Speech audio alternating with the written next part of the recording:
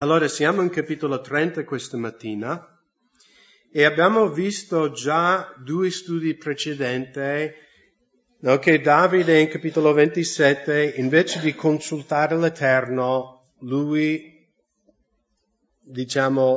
usando le sue facoltà, il suo intendimento, decide di andare a vivere in mezzo ai Filistei. Ricordate quel studio che poi lui viene intrappolato, il re dei Filistei dice: tu verrai con me in battaglia contro gli Israeliti. Davide si trova quasi costretto a ammazzare la sua stessa gente, ma gli altri re dei Filistei non sono d'accordo che Davide viene e lui viene cacciato via, quindi Dio interviene. Solo per la grazia di Dio Davide viene tolto da questa bruttissima circostanza di essere costretto di uccidere il suo stesso popolo. E abbiamo visto che mentre lui e i suoi uomini erano via, alcuni Amalekiti avevano invaso Ziklag, dove c'erano le mogli e i figli di Davide e i suoi uomini, hanno raso al suolo Ziklag e hanno rubato tutto quello che avevano, incluso i familiari di Davide e i suoi uomini. E in capitolo 30 abbiamo visto all'inizio, in versetto 4, allora Davide e tutti quelli che erano con lui alzarono la voce e piansero finché non ebbero più forza di piangere. E poi in versetto 6 Davide fu grandemente angosciato perché la gente parlava di lapidarlo, avendo tutti l'animo amareggiato, ciascuno a motivo dei suoi figli, le sue figlie, ma Davide si fortificò nell'Eterno, il suo Dio. Poi Davide disse al sacerdote Abiatar, figlio di Amalek: ti prego, portami l'efod. Abito portò l'efod a Davide, così Davide consultò l'Eterno. Quindi, importantissimo, se abbiamo fatto un passo con nostro intendimento, no? La Bibbia in Proverbi dice: non appoggiatevi sul vostro intendimento, ma in ogni tua via riconoscete l'Eterno e Egli guiderà i vostri passi. Il problema è che tante volte, come Davide, noi andiamo avanti secondo il nostro intendimento e come Davide poi ci troviamo nei grandi guai. Allora, qual è la ricetta, per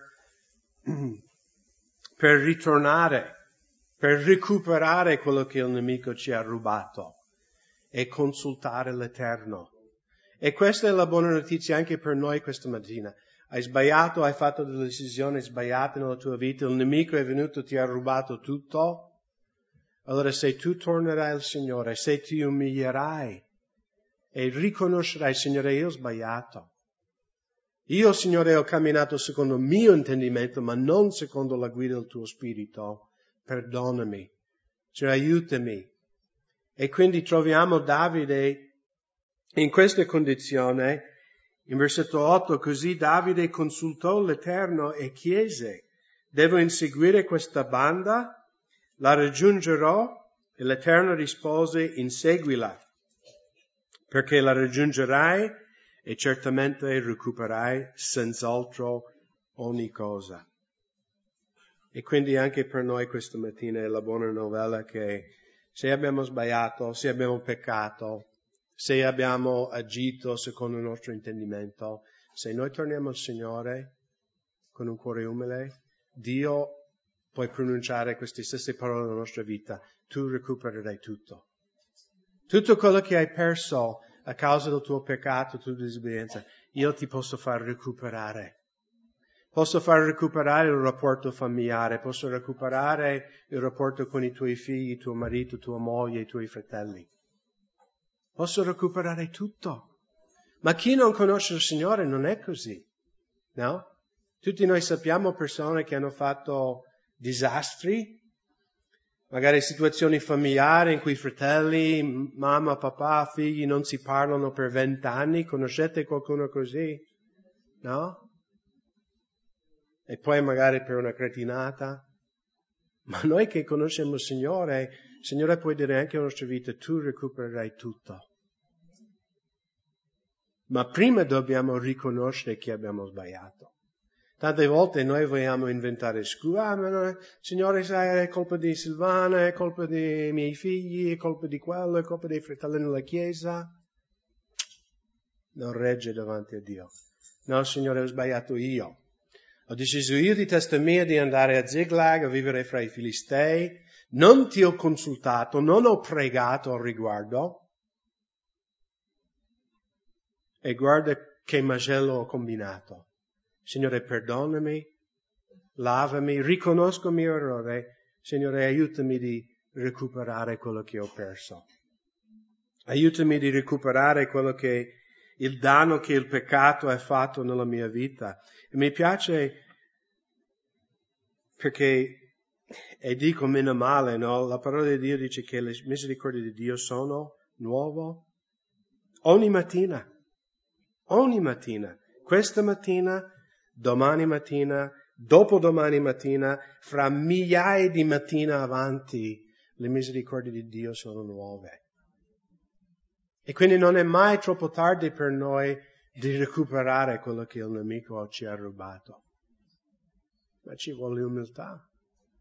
Dobbiamo riconoscere. E Davide viene al Signore con umiltà. Il Signore dice, Davide, tu riprenderai tutto quello che hai perso. Davide dunque partì con i 600 uomini che aveva con sé e giunse al torrente Besor, dove quelli rimasti indietro si fermarono. Ma Davide continuò l'inseguimento con 400 uomini, mentre 200 rimasero indietro perché erano troppo stanchi per attraversare il torrente Besor. Quindi ricordiamo questo fatto perché verrà poi alla fine, di questa storia. Davide parte con 600, 200 già erano deboli, erano stanchi e rimangono, a guardare tutta la loro roba, no? Le armi, il cibo, quello che avevano. Trovarono nella campagna un egiziano e lo condussero a Davide. Gli diedero pane da mangiare e acqua da bere, gli diedero pure un pezzo di schiacciata di fichi secchi e 2 grappoli di uva. Dopo aver mangiato il suo spirito ritornò perché non aveva mangiato pane né bevuto acqua per 3 giorni e 3 notti. Davide gli chiese a chi appartiene e da dove vieni. Egli rispose, sono un giovane egiziano, servo di una malachita. Il mio padrone mi ha abbandonato perché 3 giorni fa cade ammalato.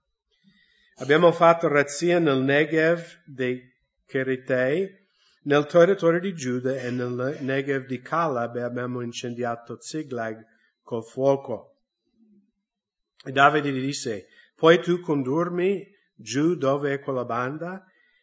Egli rispose, giurami nel nome di Dio che non mi ucciderai e non mi consegnerai nelle mani del mio padrone e io ti condurrò giù da quella banda. Allora vedremo in questa storia 2 cose che vengono fuori nel carattere di Davide, no? Ed è la compassione per chi è debole. Questo egiziano Dio userà per guidare Davide e i suoi uomini a trovare il loro familiare e recuperare tutto. Però immaginiamo che Davide vede questo egiziano, questo qua era con gli Amalekiti, tu uccidiamolo. No? Poi Davide poteva trovare dove erano questi Amalekiti? Secondo me no. Ma lui ha visto una persona debole, una persona che era malato, e ha avuto compassione su di lui. L'ha dato da mangiare, l'ha dato da bere, e poi questo uomo è stato il strumento per guidare Davide e i suoi uomini a recuperare il loro familiare. Quindi in versetto 16 lo condussero giù ed ecco gli Amalekiti erano sparsi su tutto il paese, mangiando, bevendo e facendo festa per tutto il grande bottino che avevano portato via dal paese dei Filistei e dai paesi di Giuda. Davide li attaccò del crespuglio fino alla sera del giorno dopo. Nessuno di loro scampò, ad eccezione di 400 giovani che montarono su cammelli e fuggirono.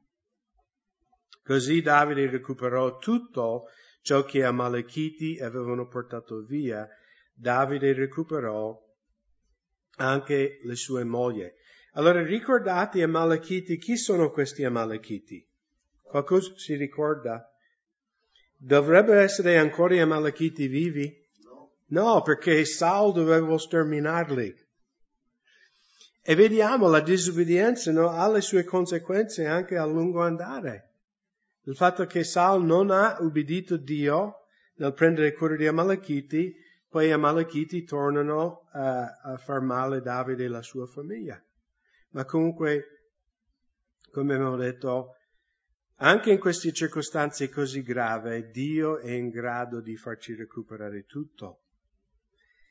Non mancò loro niente, né piccolo né grande, né figli, né bottino, né alcuna altra cosa che avevano loro preso. Davide recuperò tutto. Importante perché la scrittura mette enfasi su questo, perché di nuovo Dio è in grado di farti recuperare tutto. Anche se sembra umanamente, cioè mettiamoci nei panni di Davide e i suoi uomini.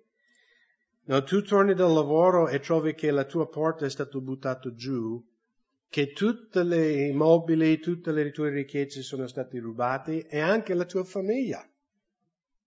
Portati via in un'altra nazione. È una situazione disperata. Ma Dio è in grado di farci recuperare tutto. Senza perdere niente. Così Davide prese tutto il bestiame, piccolo o grosso. Ora i suoi uomini conducevano questi bestiame davanti a lui, dicevano: questo è il bottino di Davide. Poi Davide giunse dai 200 uomini che erano troppo stanchi per seguire Davide e che egli aveva fatto rimanere al torrente Besor. Questi andarono incontro a Davide e alla gente che era con lui. Così Davide si avvicinò loro e li salutò. Allora tutti i malvagi e i spregevoli fra gli uomini che erano andati con Davide presero a dire: poiché costoro non sono venuti con noi, non daremo loro nulla del bottino che abbiamo recuperato, eccetto la moglie e i figli di ciascuno, li conducono via e se ne vadano. Allora la scrittura qui ci dice che questi uomini erano malvagi e spregevoli. E cosa vediamo che sono malvagi e spregevoli? Sono egoisti, no? Noi non condivideremo. Ok, loro possono prendere le mogli e i figli, ma poi se ne vanno. Qual era la loro colpa? Erano stanchi. E la parola qui in ebraico, quando parla di stanchezza, non dice, sai, a volte noi diciamo sono stanco. Cioè vuol dire che loro erano stremati al massimo. Cioè fisicamente non potevano fare un altro passo. Quindi non era tipo una scusa, noi siamo stanchi, andate voi, no? E poi abbiamo visto in versetto 21 è scritto che egli aveva fatto rimanere al torrente, quindi loro sono rimasti secondo gli ordini di Davide. Cioè Davide era il loro comandante, questi erano sfiniti e Davide diceva: ok, voi rimanete qui e guardate tutta la roba, così, almeno come io vedo la storia, noi 400 possiamo andare leggeri, non solo con le spade, i scudi, le frecce, gli archi. Voi guardate il cibo, il resto della roba che portiamo in giro e noi andremo 400 uomini leggeri per attaccare questi Amalekiti. Ma questi uomini malvagi non vogliono condividere niente con i 200 che sono rimasti. Ma mi piace molto la risposta di Davide in versetto 23. Ma Davide disse: non fate così, fratelli miei, con quello che l'Eterno ci ha dato. Notate cosa dichiara qui Davide? Lui non dice quello che noi 400 abbiamo recuperato. Lui cosa dice? Quello che l'Eterno ci ha dato. Perché questi uomini malvagi, loro non riconoscono il Signore in questa cosa. No? Noi siamo andati, noi abbiamo recuperato e quindi noi non condivideremo con gli altri 200. Noi, con la nostra forza, quelli sono stati deboli, sono rimasti indietro, loro non avranno niente, noi abbiamo preso e noi terremo tutto per noi stessi. Ma Davide dice, guarda che non è così, fratelli miei. È stato il Signore. Non dimentichiamo che quando abbiamo camminato secondo il nostro intendimento, che è successo a noi? Abbiamo perso tutto. È stato solo il Signore a farci recuperare tutto. Non dimentichiamo questo fatto, che è stata una grazia di Dio che abbiamo ripreso le nostre familiari senza che neanche un capello veniva toccato. E quindi quello che abbiamo recuperato non abbiamo recuperato noi, ma è stato un dono dalla parte del Signore.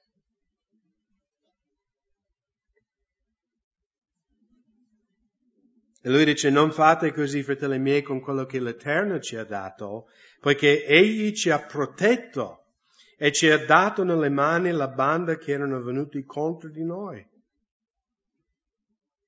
Chi vi dà rete in questa proposta? Ma quale la parte di chi scende a combattere, tale sarà la parte di chi rimane presso i bagagli. Faranno le parti insieme. Da quel giorno in poi si fece così.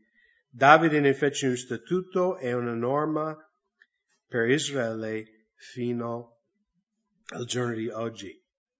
E quindi Davide disse, i fratelli che rimangono, o le donne, o chi rimane all'accampamento, cucina, guarda la roba quando noi andiamo in battaglia, loro avranno una parte uguale in quello che noi, le spoglie di guerra che noi prenderemo. E come abbiamo appena letto, in Israele poi era un statuto per sempre in Israele. E c'è una lezione molto importante per noi, secondo me, nel capire l'opera di Dio, che Dio sta facendo anche in mezzo a noi. No? Perché anche noi credenti potremmo dire, noi l'altro giorno, venerdì, alcuni fratelli della Chiesa con gli studenti sono andati a Ferrara a evangelizzare con Lorenzo, no? Questa nuova Chiesa che, diciamo, stanno piantando lì in questa città. E potrebbe essere facile, no? Per i fratelli che sono andati e dire, sai, avere orgoglio, sai, noi siamo andati a evangelizzare. Gli altri fratelli di Montebelluna sono tutti sviati, non volevano venire, erano stanchi, no? Anche nella Chiesa noi possiamo avere questo atteggiamento, no? Per il tè delle donne, io ho cucinato, io ho servito, e oggi i fratelli non hanno fatto niente. Ma tu hai visto, tu osservi tutti i fratelli 24 ore al giorno per sapere quello che fanno o non fanno? No.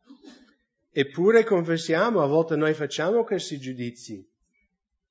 Ma nell'opera di Dio, non è perché io sono il pastore e sono qui ogni domenica a predicare la parola di Dio, che il mio compito in questa chiesa è più importante della persona che è venuto sabato a pulire il gabinetto. Mi seguite? Ma nell'opera di Dio, Dio non guarda come noi guardiamo le cose.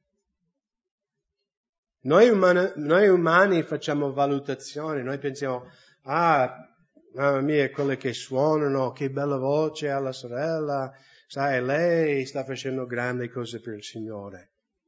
Magari io sono indietro a insegnare i bambini nella scuola domenicale e questo magari non è così un grande compito per il Signore. Ma queste sono valutazioni nostre, umane. E quello che c'è la sfida che voglio lanciarci questa mattina, è che ognuno di noi in questa chiesa, se tu sei nato di nuovo e ritieni di essere membro di questo corpo di Gesù qui a Montebelluna, di chiederti oggi, o in questi giorni, Signore, quale è il mio compito nel tuo corpo? Cosa vuoi che tuo servo o tua serva faccia per te, Signore?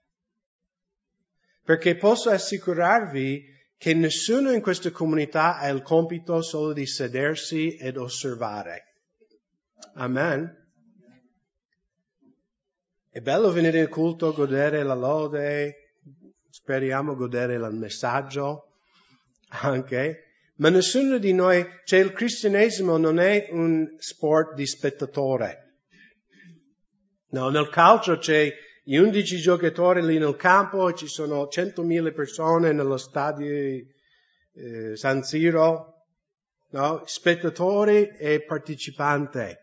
Ma nella Chiesa di Cristo siamo tutti nel campo, almeno dovremmo esserci. Spettatori, non c'è spazio per spettatori. E poi i spettatori vengono, e i spettatori diventano critici. Ah, cretino, perché non è passato, quell'altro uomo era aperto. Ah, ma è facile per te che tu sei mezzo chilometro sopra. Ma è un'altra cosa quando tu sei nel campo e 3 giocatori ti stanno venendo addosso e magari tu non hai visto il compagno che era libero. È facile giudicare quello che fanno gli altri quando tu non stai facendo niente. Ma quando tu imbocchi le mani e tu anche stai servendo il Signore, e allora sei un po' più lento a puntare il dito e oggi posso puntarlo.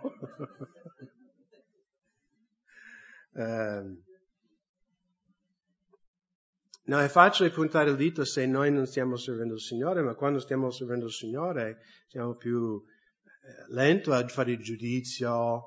Ah, ma quello come fa la riunione i bambini non va bene, quello ha stonato quando ha cantato, il pastore bla bla bla bla bla. Ma quando siamo anche noi in mezzo alla battaglia c'è, piano, quello sta servendo il Signore, almeno quello sta facendo qualcosa. E anche Davide, questi uomini erano malvagi perché giudicavano gli altri. Noi non siamo tutti uguali. Alcuni di noi abbiamo diverse capacità. Anche a me il Signore doveva insegnarmi questo alcuni anni fa, no? Perché io ho la tendenza di correre sempre, no? E magari anche io giudicavo altri e dicevo, ma io sto facendo 100 e quello sta facendo 20. No? Sarebbe meglio che quello facevo 40 e io facevo 80. Mi seguite? E poi un bel giorno il Signore mi ha seduto, mi ha parlato e mi ha detto, Craig, io ho fatto te in un certo modo, tu puoi correre così e tu sei fatto in quel modo. Ma quelle altre persone sono fatte in una maniera diversa. Magari loro mi stanno servendo in un modo che tu non vedi neanche. Ma tu non devi giudicarli perché loro non riescono a correre, stare al passo tuo, no? Diciamo nel lavoro. Perché ognuno di noi, come ho detto, abbiamo doni diversi. Giriamo un attimo in 1 Corinzi 12, dove anche Paolo parla del corpo di Cristo, dall'atteggiamento che noi dovremmo avere verso non solo altri fratelli nella nostra comunità, ma anche fratelli in altre chiese. In 1 Corinzi 12, leggeremo da versetto 12. Come infatti il corpo è uno, ma ha molte membra, e tutte le membra di quell'unico corpo, pur essendo molte, formano un sol corpo, così è anche Cristo. Ora noi tutti siamo stati battezzati in uno stesso spirito, nel medesimo corpo. Sia giudei che greci, sia schiavi che liberi, siamo stati tutti abbeverati in un medesimo spirito. Infatti anche il corpo non è un solo membro, ma molte. Quindi Paolo cosa sta dicendo? Alcuni di noi siamo del Sud America, alcuni dell'Africa, alcuni del Nord America, alcuni europei, alcuni dell'Asia. Abbiamo colore di pelle diverso, abbiamo culture e lingue diverse, ma ognuno di noi, lo Spirito Santo ci ha battezzato nel corpo di Cristo. Non importa la nostra cultura, colore di pelle, l'educazione, davanti a Dio siamo tutti uguali. Siamo figli di Dio. Stop. Siamo salvati per la grazia di Dio. Siamo tutti stati lavati con lo stesso sangue. Non ci sono classe A e B nel corpo di Cristo.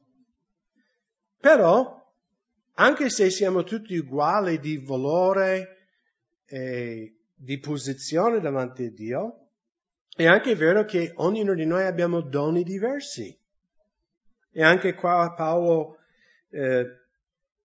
parla qui in versetto 15 e lui usa l'analogia di un corpo umano, no?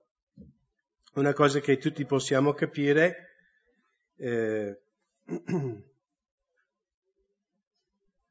Se il piede dicesse, siccome non sono mano, io non sono parte del corpo, non per questo non sarebbe parte del corpo. Quindi ci sono credenti anche nella Chiesa, dice, ma io non so predicare come Craig, non so suonare come Danae, quindi io cosa posso fare nella Chiesa? Sicuramente puoi fare tante cose. Tu devi chiedere al Signore quali sono i miei doni, Signore, come vuoi che io ti servo qui nel corpo di Cristo. Sapete che io non sono stato sempre il pastore, un predicatore. Quando sono partito come missionario, io ero, un fratello giovane che usava le sue capacità tecniche più nel regno di Dio. Nell'85 mi sono unito al gruppo Cristo Risposta. In America io costruivo le case e quindi anche ho fatto questo costruendo la cucina di Silvana. Forse è meglio che vada in pensione. No, finirò questa cucina, per la grazia di Dio. Spero che guarisco. E quindi io sono partito come missionario non per essere un predicatore, ma io sono partito con la sega circolare, con il martello, con la mia attrezzatura, letteralmente, per costruire nel terzo mondo cliniche mediche, case per i poveri. E infatti all'inizio facevo questo. Io servivo solo in modo pratico, non predicavo, sì, qualche volta davo la mia testimonianza, non suonavo, non ero sul palco, ero una di quelle persone dietro la quinta.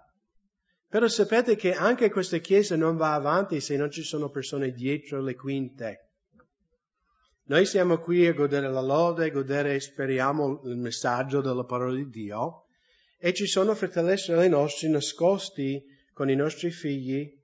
Noi non li vediamo, ma il Signore li vede. E umilmente loro stanno ministrando fedelmente, mese dopo mese, ai membri più importanti di questa Chiesa.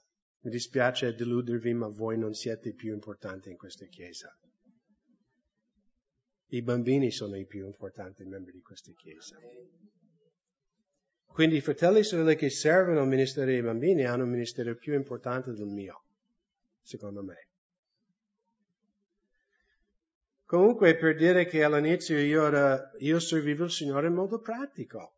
Cioè saldavo, facevo cose di legno, quando dovevo montare la tenda di evangelizzazione, mettevo i picchetti, tiravo le corde, alzavo questa plastica, montavo il palco. E mi ricordo proprio all'inizio, quando mi ero unito al gruppo di Cristo Risposta, eravamo nella città di Phoenix, in Arizona. E un giorno, era il mio turno di guardia, no? Di giorno c'era sempre una guardia là perché c'era la strumentazione e tutto quanto. Quindi ero lì di giorno, ero lì a pulire il moquette, il palco. È arrivato un uomo con la moglie, sembrano 3 figli. E purtroppo questo uomo ha perso il lavoro. E lui ha detto, guarda, io ho perso il lavoro, abbiamo dovuto anche lasciare l'abitazione. Cioè, era brutto perché vedevo lui era così Cioè lui si è così vergognato, no, di raccontarmi queste cose, perché essendo padre di famiglia, stavano vivendo in questo furgone, no? E lui ha detto, guarda, non so se potete aiutarmi. Quindi abbiamo parlato un po', ho parlato del Signore, e io avevo $20 nel portafoglio. E ho detto, guarda, io ho solo questo, comunque te lo do nel nome di Gesù, vai a comprare un po' di cibo per la tua famiglia. E poi ho detto, se questa sera sei libero, sai, faremo la riunione, potete venire a ascoltare la parola di Dio, magari possiamo pregare insieme che il Signore ti possa aiutare, eccetera, eccetera. Comunque quella sera questo uomo è venuto con la moglie, con i bambini, e alla fine del culto, quando il pastore ha dato l'invito di ricevere Gesù Cristo a tutta la gente che era presente, questo uomo con la moglie e tutti i 3 figli sono venuti avanti e hanno ricevuto Gesù nella loro vita. Poi dopo lui si è collegato con i fratelli della chiesa là locale e l'hanno aiutato a trovare casa, trovare lavoro.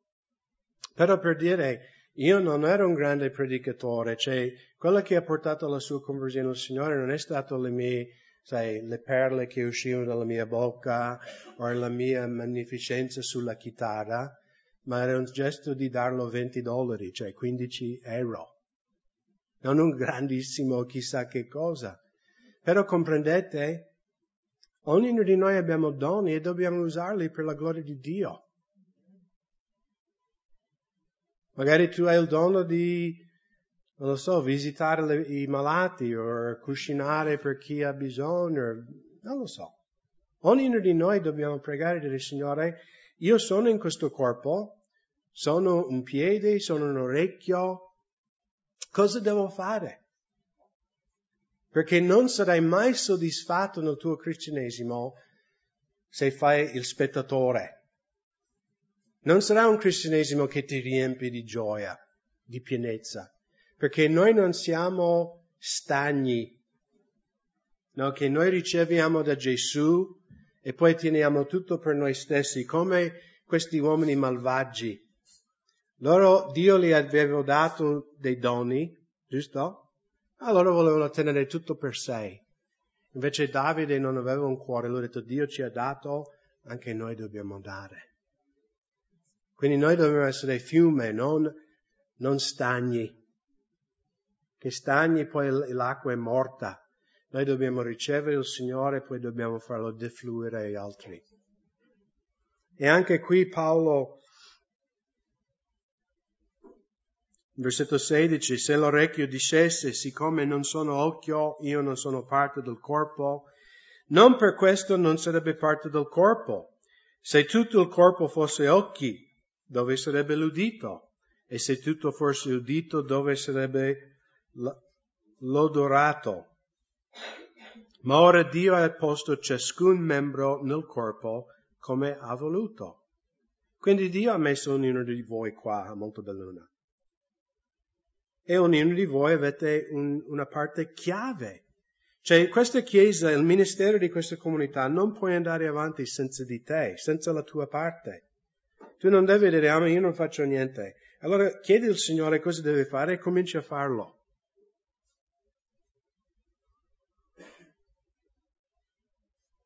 Ma se tutta la membra fosse di un solo membro, dove sarebbe il corpo? Ma ora ci sono molte membra, ma vi è un solo corpo. E l'occhio non può dire alla mano, io non ho bisogno di te, né parimenti il capo può dire ai piedi, io non ho bisogno di voi. Anzi, le membra del corpo che sembrano essere più deboli sono invece necessarie. È importante di notare qui il linguaggio che Paolo usa, che lui dice che sembrano. E secondo me queste sono le parole chiave in questo testo. Perché Paolo sta dicendo che per noi umani il piede non sembra utile come la bocca o gli occhi o le mani. Adesso sono infortunato e veramente scopro e dice, mamma mia, col dito in mezzo serve, no? Cioè la mia mano destra, cioè anche a farmi la doccia questa mattina, un macello, no? Senza questo a mangiare. Poi anche quando voglio, tipo non riesco neanche a ferrare la porta perché, no? Il frigo, sempre con questo mano. È come una mano adesso. E dico, mamma mia, mi serve questa mano, no? Sapete che anche il ditino piccolo sul piedi serve anche quello. Quindi nessuno di noi possiamo dire io sono inutile perché non è biblico. Ognuno di noi abbiamo doni e ognuno di noi dobbiamo usare quei doni per la gloria del Signore. E anche noi non possiamo dire io sono la bocca, non ho bisogno di voi piedi. O quella che è. No, questo sarebbe anche orgoglioso. Non abbiamo bisogno, no, noi abbiamo bisogno di tutti, in modo che il corpo funziona bene. Anche grazie a Dio questo anno fra la chiesa di Montebelluna e Feltre abbiamo battezzato 13 nuovi credenti. Magari un giorno saranno 300. Però questi animi preziosi che sono venuti a conoscere il Signore sono frutto della vostra vita.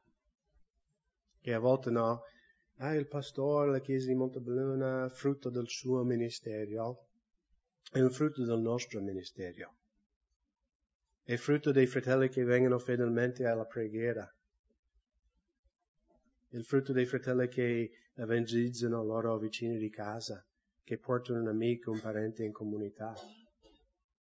È tutto il nostro frutto, è tutto il nostro vanto. E anche qui Paolo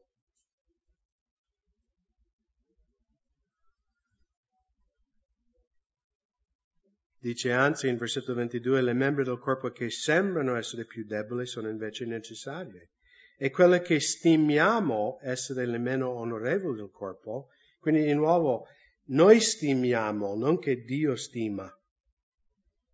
Quindi umanamente noi stimiamo questa persona meno importante nel corpo, ma Paolo dice che non è così. Quelle che stimiamo essere le meno onorevoli del corpo, le circondiamo di maggior onore e le parti più indecorose sono circondate di maggior decore.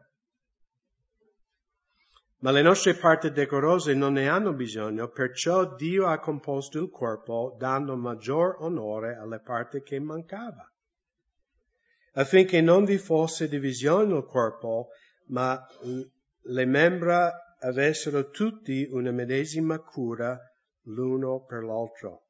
Ok? Cosa significa questo? Che tu, fratello o sorella, uno dei tuoi ministeri è di curare gli altri membri di questo corpo. Non dire è il compito del pastore o degli anziani della chiesa. Loro devono fare le visite, loro devono fare tutto. Non è biblico. È giusto che io e gli altri leader nella chiesa facciamo quello che possiamo, ma noi non siamo onnipotenti, non siamo onniscienti. Mi seguite? Tu hai un ministero, tu devi curare altri membri del corpo. Se il Signore ti mette davanti una persona, curala. Se c'è un bisogno, cosa posso fare? Non guardare gli altri di farlo. Dio vuole che tu lo fai. Perché se il bisogno si è presentato a te, vuol dire che Dio ti sta chiamando di incontrarlo. Non vuol dire che non potete chiamarmi o chiedere consigli o dire guarda c'è questa situazione, cosa dobbiamo fare? Non mi fraintendete. Però tante volte noi, pastore c'è un problema lì, fratello Dean, c'è questo, andate voi. Forse il Signore vuole che tu vai. Forse tu hai doni per ministrare quel problema che noi non abbiamo.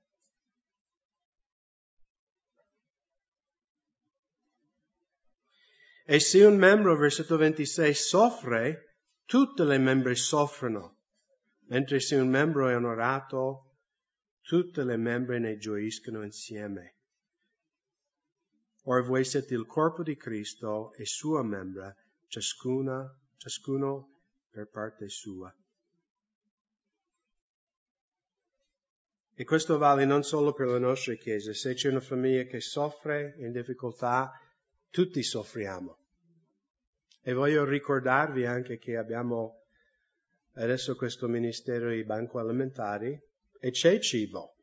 Quindi se voi conoscete una famiglia nel bisogno, se voi avete bisogno, basta parlare con Jimmy o Enzo o me e noi, magari tu conosci una famiglia dove abiti che hanno perso il lavoro, sono in difficoltà, tu puoi portare una borsa di spese nel nome di Gesù. Dio vi benedica.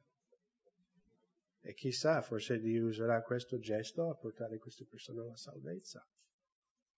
Sei una nostra comunità onorato, siamo tutti onorati. Non dobbiamo essere gelosi. Comprendete? Anche le altre chiese. Se Dio benedice un'altra chiesa, gloria a Dio, quelli sono i nostri fratelli. Le altre chiese non sono nostri nemici, sono parte del corpo di Cristo. E anche noi, qui siamo un corpo, un organismo, noi non siamo un'organizzazione, siamo un organismo vivente.